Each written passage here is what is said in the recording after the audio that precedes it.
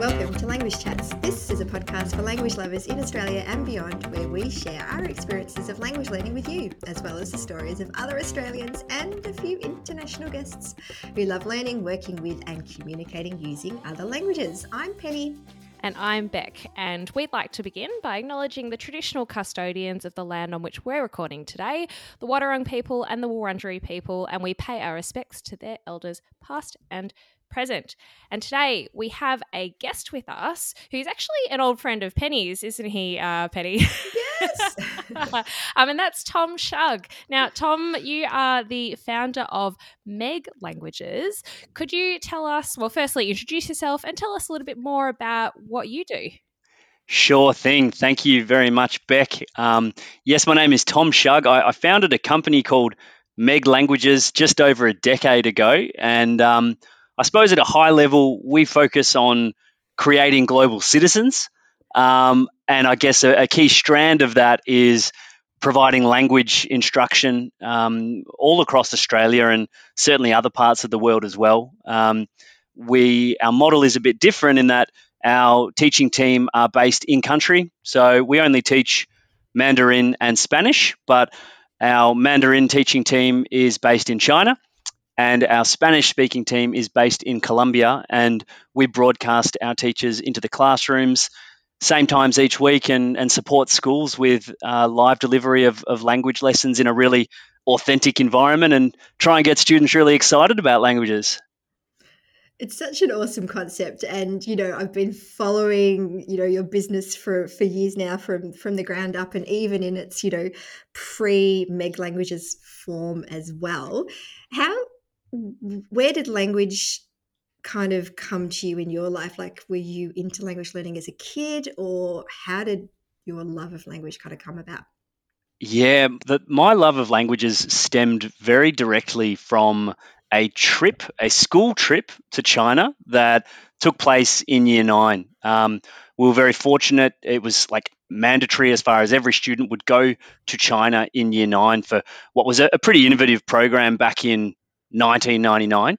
And China was a really interesting place and obviously continues to be an interesting place. But sadly, my journey with languages prior to that, outside of the compulsory bounds of needing to learn something in year 7 and 8, I dropped it.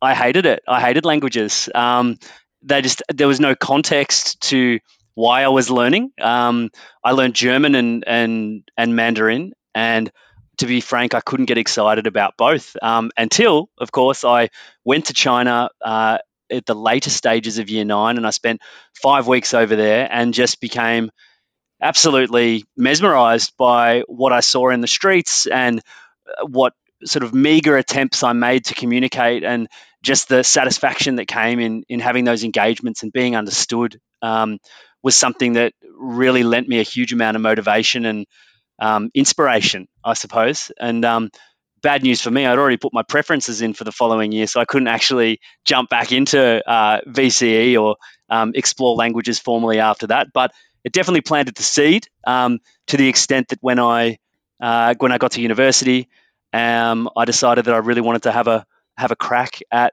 languages, and those early impressions of China kind of really fueled that fire, and thankfully opened the doors for many more opportunities to go there to study as well. Fantastic. What a cool story of how an experience overseas can really ignite an interest in language. I think that's, something that we have often talked about is that as Australians, it is not always easy to travel. And I think it's still very much considered to be a real privilege when you can travel internationally, especially as a young person. But the way that can really open up, I suppose, your mind to an interest in other cultures and, of course, other languages too. You definitely have benefited from that. Hey, Tom. Absolutely, Beck. And I think in essence that was sort of the inspiration for Meg Languages was sort of forged in that early stage inspiration that I felt as a year 9, where I sort of deduced that what made this meaningful for me and what got me excited about communicating in China was the fact that I was using what little I had and I was being understood by a culture and a language that was so foreign initially to my own. And with that just came an immense sense of satisfaction and certainly that desire to want to learn more and want to explore more and go deeper into it. So the very essence of Meg Languages when we started was let's provide students with an opportunity to talk to a native speaker, because it's so vastly different to talking to someone within the confines of the four walls of your classroom. And there's technology as it exists now and as it did when we started the business, is it lends itself to the most simple things, where our teachers in China can take the webcam and they can direct it outside the window, and all of a sudden the students are looking at snow falling on the dense skyline of Beijing. And you can imagine what that means to students, be they primary or secondary, to just go, hold on a second. There's a big wide world out there, and I can interact with it if I've got the right tools. So that was very much, I think, what got us excited about starting Meg Languages as well, and a lot of parallels to that initial experience I had as a young Aussie. For sure. I get excited just when you were talking about it, because it's just like, yeah, this is what it's all about. You want learning to be that kind of bring real life into the classroom, and it's really hard to do it unless you have these kind of innovative ways to do it, and technology is so great. I mean, we could do it pre-technology, but it just makes it so much easier. No, and to Beck's point, it's not always practical to jump on a plane and get over there, right? And if this can be sort of an on-ramp to inspiring students to one day want to get on a plane and go over there, then I think that in itself can be really successful as well. So 100%. back a little bit. So post high school, you went to uni, and Yes. were you studying Chinese? Did you get to go to China for any kind of semester exchange, anything like that? I did. So I was doing an arts degree, which, yes, scoff arts degree. Hey, No, I'm one of no, those. yeah, they're everywhere. They walk among us. But I kind of went in with the rationale that I double major. I did a major in film and I did a major in Chinese. And I thought, I'm just going to learn a whole bunch of weird and wacky stuff and have fun in the process. But I'm going to leave with, like, hopefully a reasonable grasp of Chinese, because I'm interested in that. And that was sort of like my practical rationale for my practical brain, and kind of allowed me just to have carte blanche to go down the rabbit hole of all kinds of weird, perhaps non-career contributing subjects.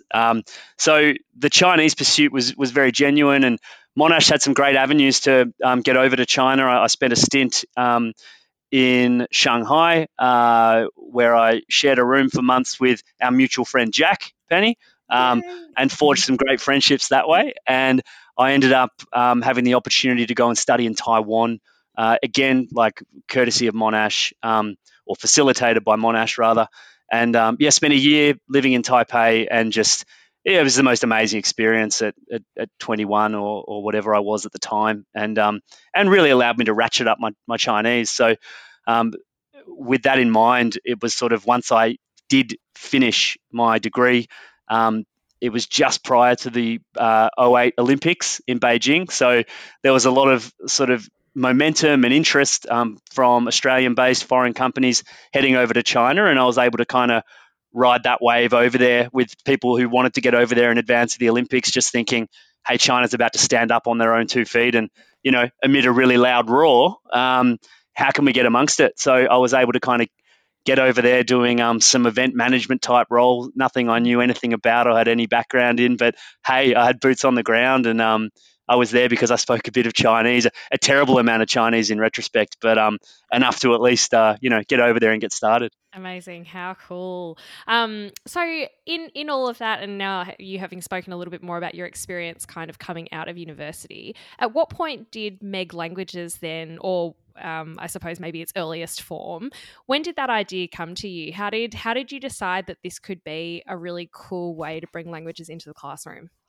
Yeah, I'd been over in Beijing maybe about 6 or 7 years, and I'd long wanted to start a business. I was working at the embassy at that particular point in time, and I came back to Australia over Christmas for those couple of weeks of the year, and caught up with who is now my business partner, an old mate, a dear friend from primary school, Sam, and we were both at that kind of stage where we're like, all right, we've got a couple of years of real life job experience, that we could at least find our way back into the workforce if we need to, but maybe it's time to develop an idea and have a bit of a crack. And we threw a lot of things around, and then it was probably just through throwing a lot of bad ideas up against the wall that we got excited about this idea of what if you could have an affordable way to talk to a real Chinese speaker on the ground in China. And I'd struggled like paying big money for language exchanges in Melbourne before, or traveling into the city to have a lesson at the Confucius Institute or whatever it was. But it was all stuff that involved money and time. And we thought, hey, there's this new whiz bang technology called Skype. Maybe we could, maybe we can leverage it. And that then formed what we called My Chinese Tutor. And then My Chinese Tutor ended up evolving to My Chinese Teacher, because we realized that after not making any money and not finding enough customers, we thought it's just way too hard to find one-on-one students. So we sort of pivoted towards schools, thinking, well, schools are struggling to find language teachers. Maybe we're able to help bridge that gap. And then we started offering another language. So we became My Education Group. And then after a while, we thought that's too many words, too many syllables. And we ended up becoming Meg. So it's an unusual name. We recognize that, but it comes from from an interesting origin and through various permutations, I suppose, over the years. It was actually going to be one of my questions. Yeah, fair. But you've answered it already. We do get asked it a lot. You know, we often a lot of our staff get called Meg at various stages as well. So we've got about 10 Meg on staff at the moment. Yeah, exactly, a few Megans. But I think it's something that we've grown into, and we'll be able to kind of make it our own in time as well. Anyway, or that's the intention.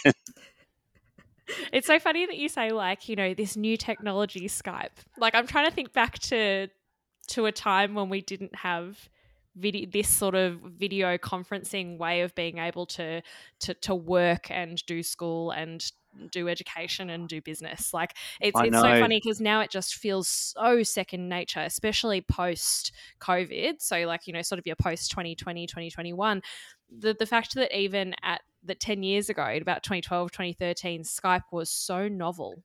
Novel. And that it could be part of a classroom even. And Beck, I'll tell you how novel it was, because I remember our very, very first demo ever at the school level, and we were out at Yea Primary School in regional Victoria, beautiful little town of Yea, if you get the chance, on your way to Mount Buller probably. And we were sitting at the back of the classroom, and they wanted to see what we had, what we could do. And we didn't know what we had or what we could do at the time. We were writing the lesson plan in the car on the way up there, and we had one team member in Beijing at the time who was working out of my spare bedroom at the Beijing apartment, had a pull-up banner behind her. And we ended up starting this demo thinking, look, Skype, don't worry, it's really reliable, we'll be okay. But this was the days of things being really glitchy.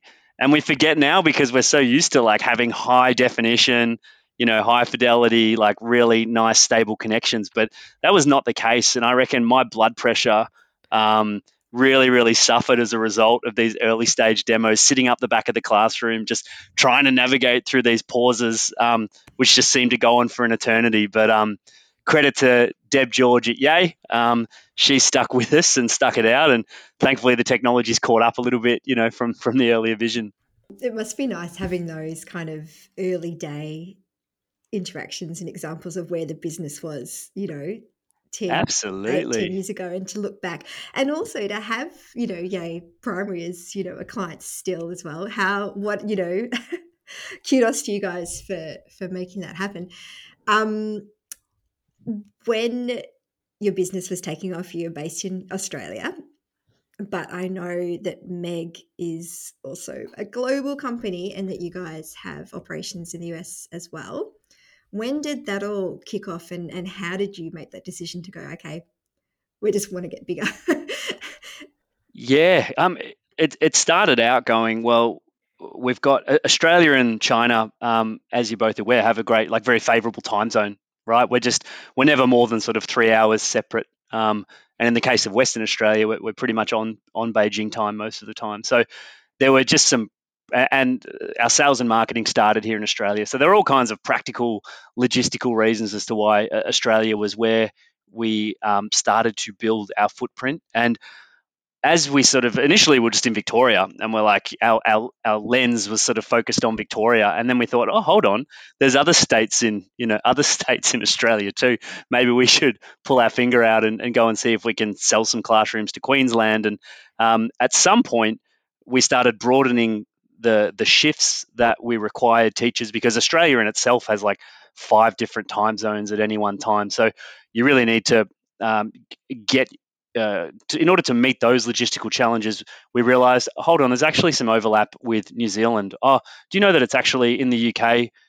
We cover at the moment 9 a.m. to 11 a.m. and New York Eastern Standard Time. Do you know that we also cover 9 a.m. to 11 a.m.? So it started. It was almost like an afterthought would be an exaggeration, but it was just more a byproduct of our growing operations in Australia. And we thought, well, there's applications here. Let's see if these problems that we're finding in Australia are as widespread globally. And look, probably to our surprise, they absolutely are.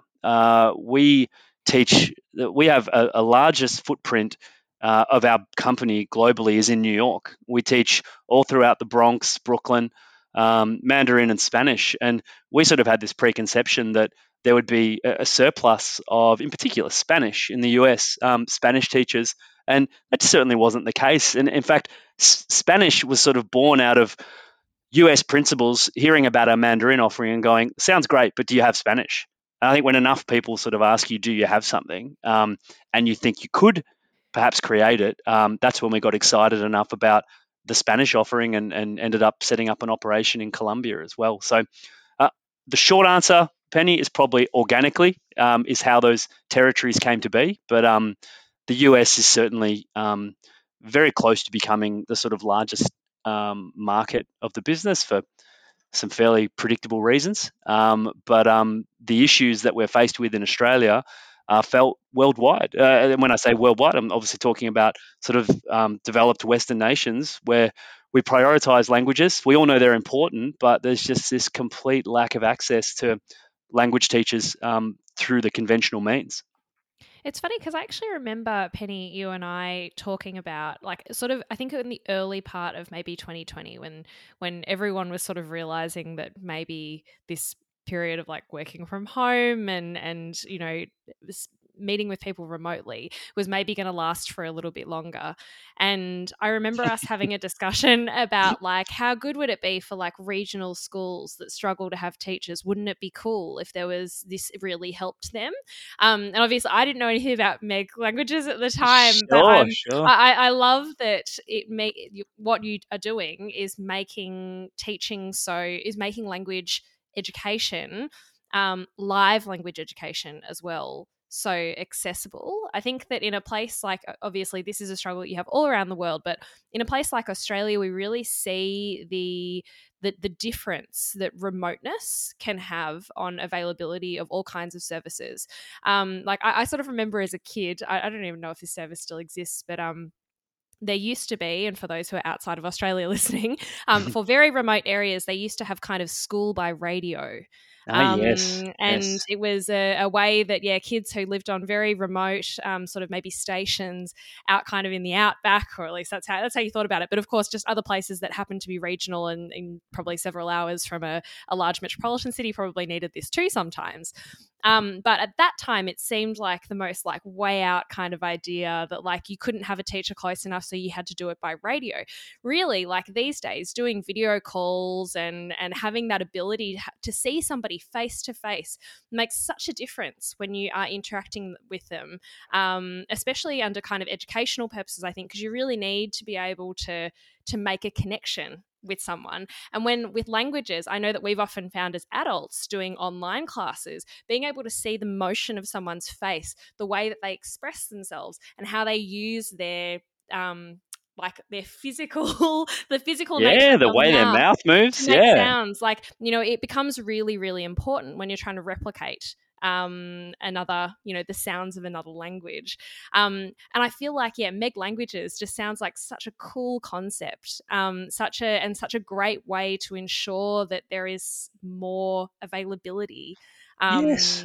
For people to for younger people and probably some older people as well, but I don't know, definitely with your kids at school, who otherwise might not have been able to even dip their toes into learning another language.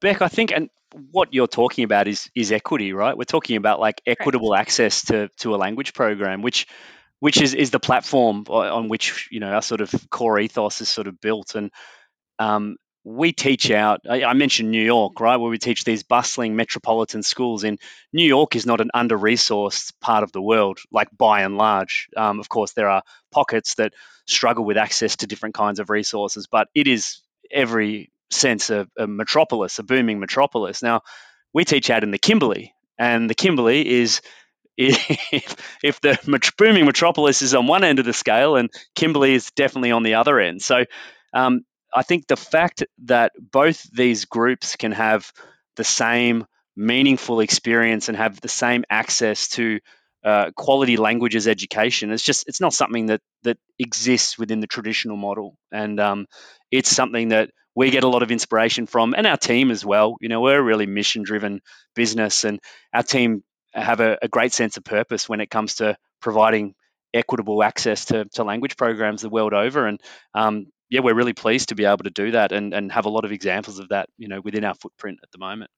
Tom, I was going to ask you because I know that, qualifications for teachers is a barrier for, schools, for kids picking up languages and having access to second language learning.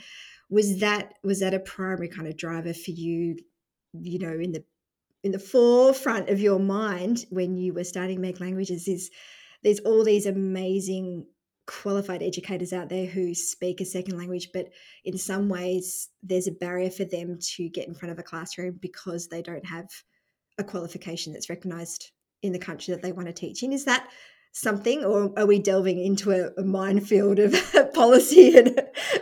No. No, there's definitely there's a heap of relevance to what you're suggesting there, Pen. Look, what became apparent really early on, and again, we didn't stumble into schools by accident, but our initial offering was one-on-one lessons. If you're a young professional or if you're a university student, you want some extra contact hours with a native speaker in China, come onto our amazing My Chinese Tutor platform, and you can have cost-effective lessons and all the rest of it.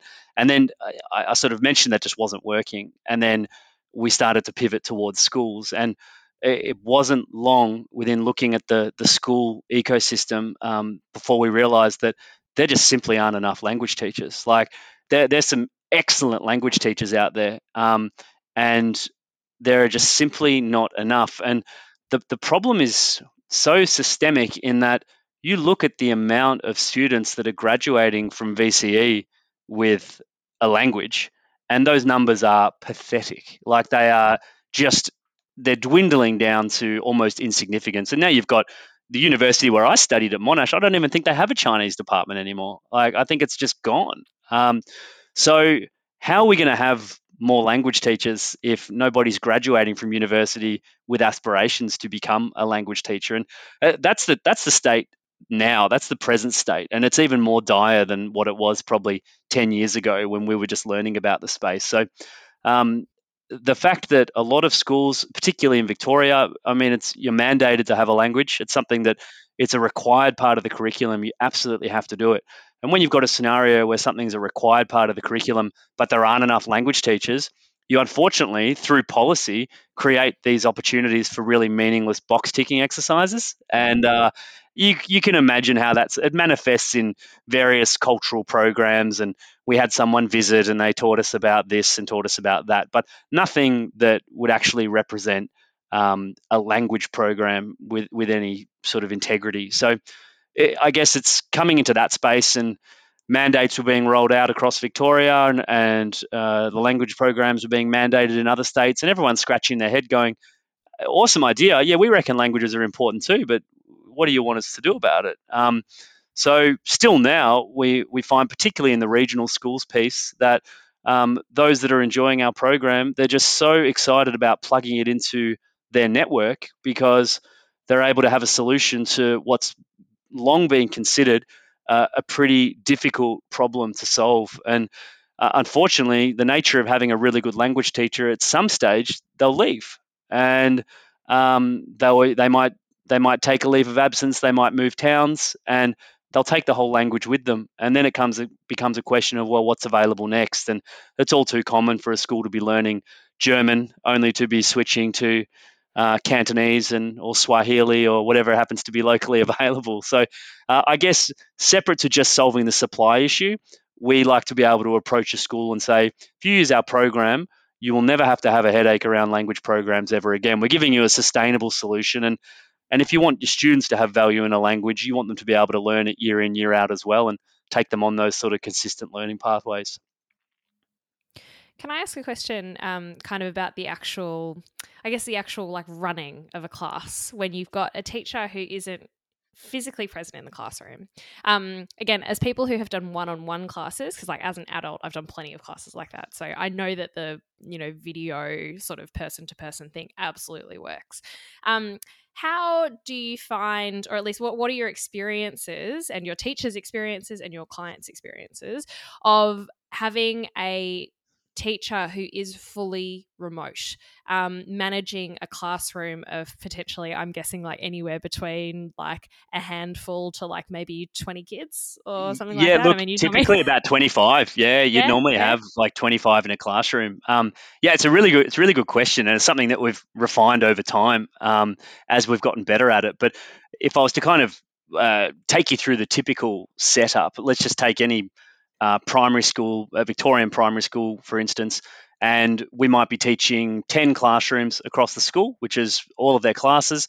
There might be 25 students in each class. Now, um, the lessons are supported by the classroom teacher. So Mrs. Smith, who runs that class, she's present throughout all of the Chinese classes in this instance. Now, there is zero expectation on Mrs. Smith to know any Chinese. You can imagine, like, people would be rolling their eyes or running for the hills if they were told they needed to actually provide direction around the program. But I suppose the role is more of a strictly behavioral management type role. And then we'll have a large screen every school almost worldwide has access to some form of projection.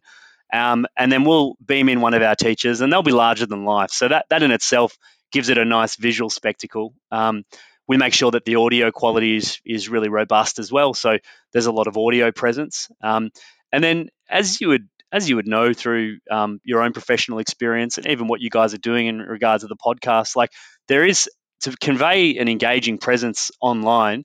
I think it probably doesn't hurt to kind of ratchet things up a little bit as well too, right? Like we've got to recognize that there could still be the tyranny of distance between any 2 points. So our team is trained and sort of handpicked to be able to deliver really engaging lessons. And a big component of that is just about having the capacity to get students excited about learning a language and having that sort of robust personality that we think will excite students about languages as well. So it's something that is a very deliberate part of, I guess, our methodology as well. I'm imagining like, music and dance and like, I don't know. Oh, you betcha. Yeah, no, the whole kit and caboodle. Yeah, and what is really nice, like recognizing that our model is unconventional as far as the teachers are in country, but it's also unconventional in that we do have a generalist classroom teacher participating as well. Now, you'd imagine or you might think that could go a number of different ways. Like you will get classroom teachers, as we all know, they're immensely busy, they're immensely stressed out, and they're juggling, a lot of things at any one time. So initially, they might hear you're going to be involved with supporting the Chinese language program, or it's going to be happening in your classroom every week and you're going to be present. And sometimes they're just a little bit intimidated by that prospect. But what actually happens is they end up going along the learning journey with the students as well. And in a pre-COVID era, we were actually in this wonderful position to take cohorts of generalist classroom teachers over to China because they just so enjoyed what they'd been learning and they wanted to basically do advanced language studies. They wanted to do an immersion type trip. So it had kind of ignited something in the classroom teachers that, they weren't expecting to encounter, along their professional kind of trajectory. And it's a really nice thing because they then go to China and then that trickles back into the school when they're able to share their photos and talk about what they learnt. And ultimately, when you think about a school that might adopt our program, you might have 20-something classroom teachers that are going along the journey with the students as well. So you're out there in lunchtime and recess, you might hear some Chinese, use some Chinese. If you're doing roll call, you might hear Chinese. If it's somebody's birthday, then you might decide to sing Shengru Kuai Le. Just as it's just a really easy inclusion to make sure we get these kind of cross curriculum learning opportunities as well. And I would argue that also doesn't occur in a traditional language model. You typically have a teacher of the language domain who comes to school. They are the brains trust. It kind of lives and dies the knowledge within their head, and then they get in their car and they drive home. So it does allow things to become a bit more embedded. And we've just got so many great examples of that as we've worked with schools throughout the years. Oh, good on you, Tom. One of my questions I wanted to ask you too was, is there any kind of, future on the horizon, language plans for you personally or for Meg Language broader that, is exciting you at the moment that you're that you're able to or willing to share? Yes, both able and willing and excited, all three. We are fascinated, and we're really putting a huge amount of effort and energy and resources into developing games.